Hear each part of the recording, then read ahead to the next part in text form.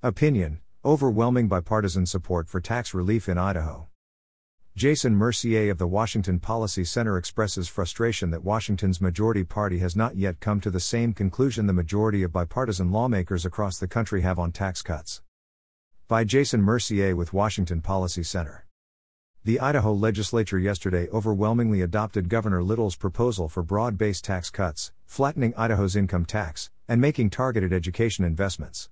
Not only was the vote bipartisan, 34-1 in Senate and 55-15 in House, but several Democratic lawmakers also gave floor speeches in support of the tax relief, saying that government shouldn't hold on to surplus tax revenue and instead should return some to taxpayers.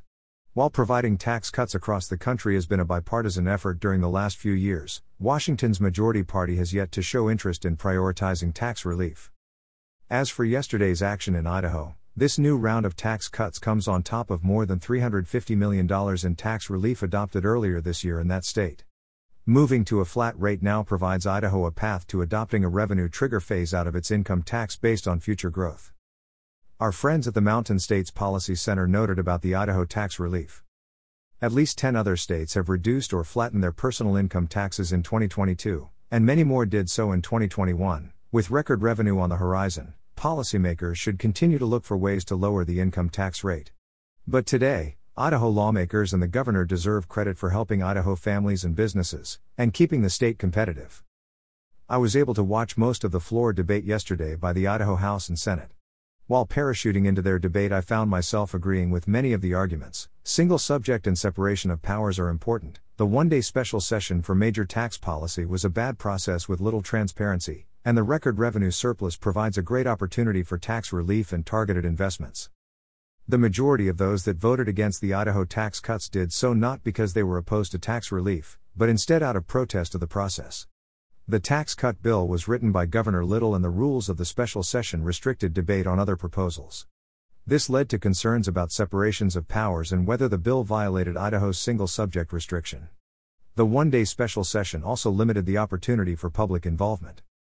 As we've seen with Washington's abuse of title-only bills and rushing tax increases through the waning hours of session, public process matters regardless of the policy being implemented. After monitoring yesterday's Idaho special session, an important transparency reform should be adopted.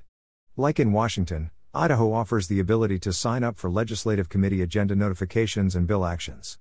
Unfortunately, you have to sign up on the day of the legislative action. I learned this after not receiving any updates yesterday despite signing up weeks ago. Here is what I was told by Idaho legislative staff when I inquired about not getting the details. Each session, special or regular, must be signed up for individually. Which means, if you had signed up for notifications prior to this morning, it would have been for session 2021 still. Additionally, our committee pages do not go live until the session begins.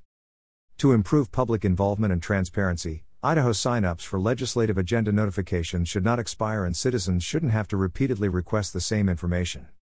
As for the other concerns expressed about the separation of powers and process for the special session, Idaho voters will have an opportunity to address that in November when they consider Senate Joint Resolution 102. According to Idaho Reports, Senate Joint Resolution 102, if approved by voters, would allow lawmakers to convene a session with a petition signed by 60% of each chamber and delivered to the House Speaker and Senate President pro tem. The petition also would outline the subjects for consideration in the session. It was refreshing to listen to Democratic and Republican lawmakers in Idaho yesterday make the case for tax relief. It was also irritating realizing that Washington's majority party has not yet come to the same conclusion the majority of bipartisan lawmakers across the country have on tax cuts. Our lawmakers will get another chance after the state's September 23 revenue forecast. If the forecast continues to show a major revenue increase for the budget outlook, like occurred in June, tax relief must finally be prioritized by the majority party. If Washington's nonpartisan revenue forecast can be treated as gospel for spending increases, it should also be good enough to provide tax relief.